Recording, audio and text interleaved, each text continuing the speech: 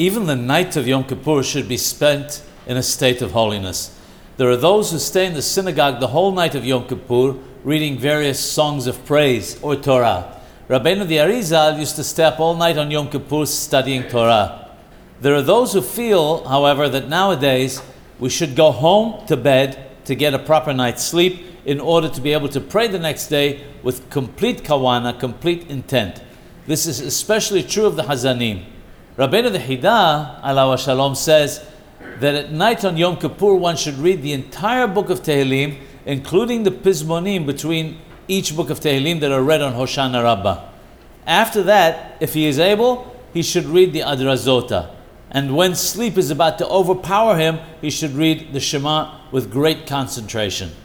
Some men have the custom of sleeping in the synagogue on the night of Yom Kippur, but should sleep some distance from the Heichal or in the women's section when there are no women present.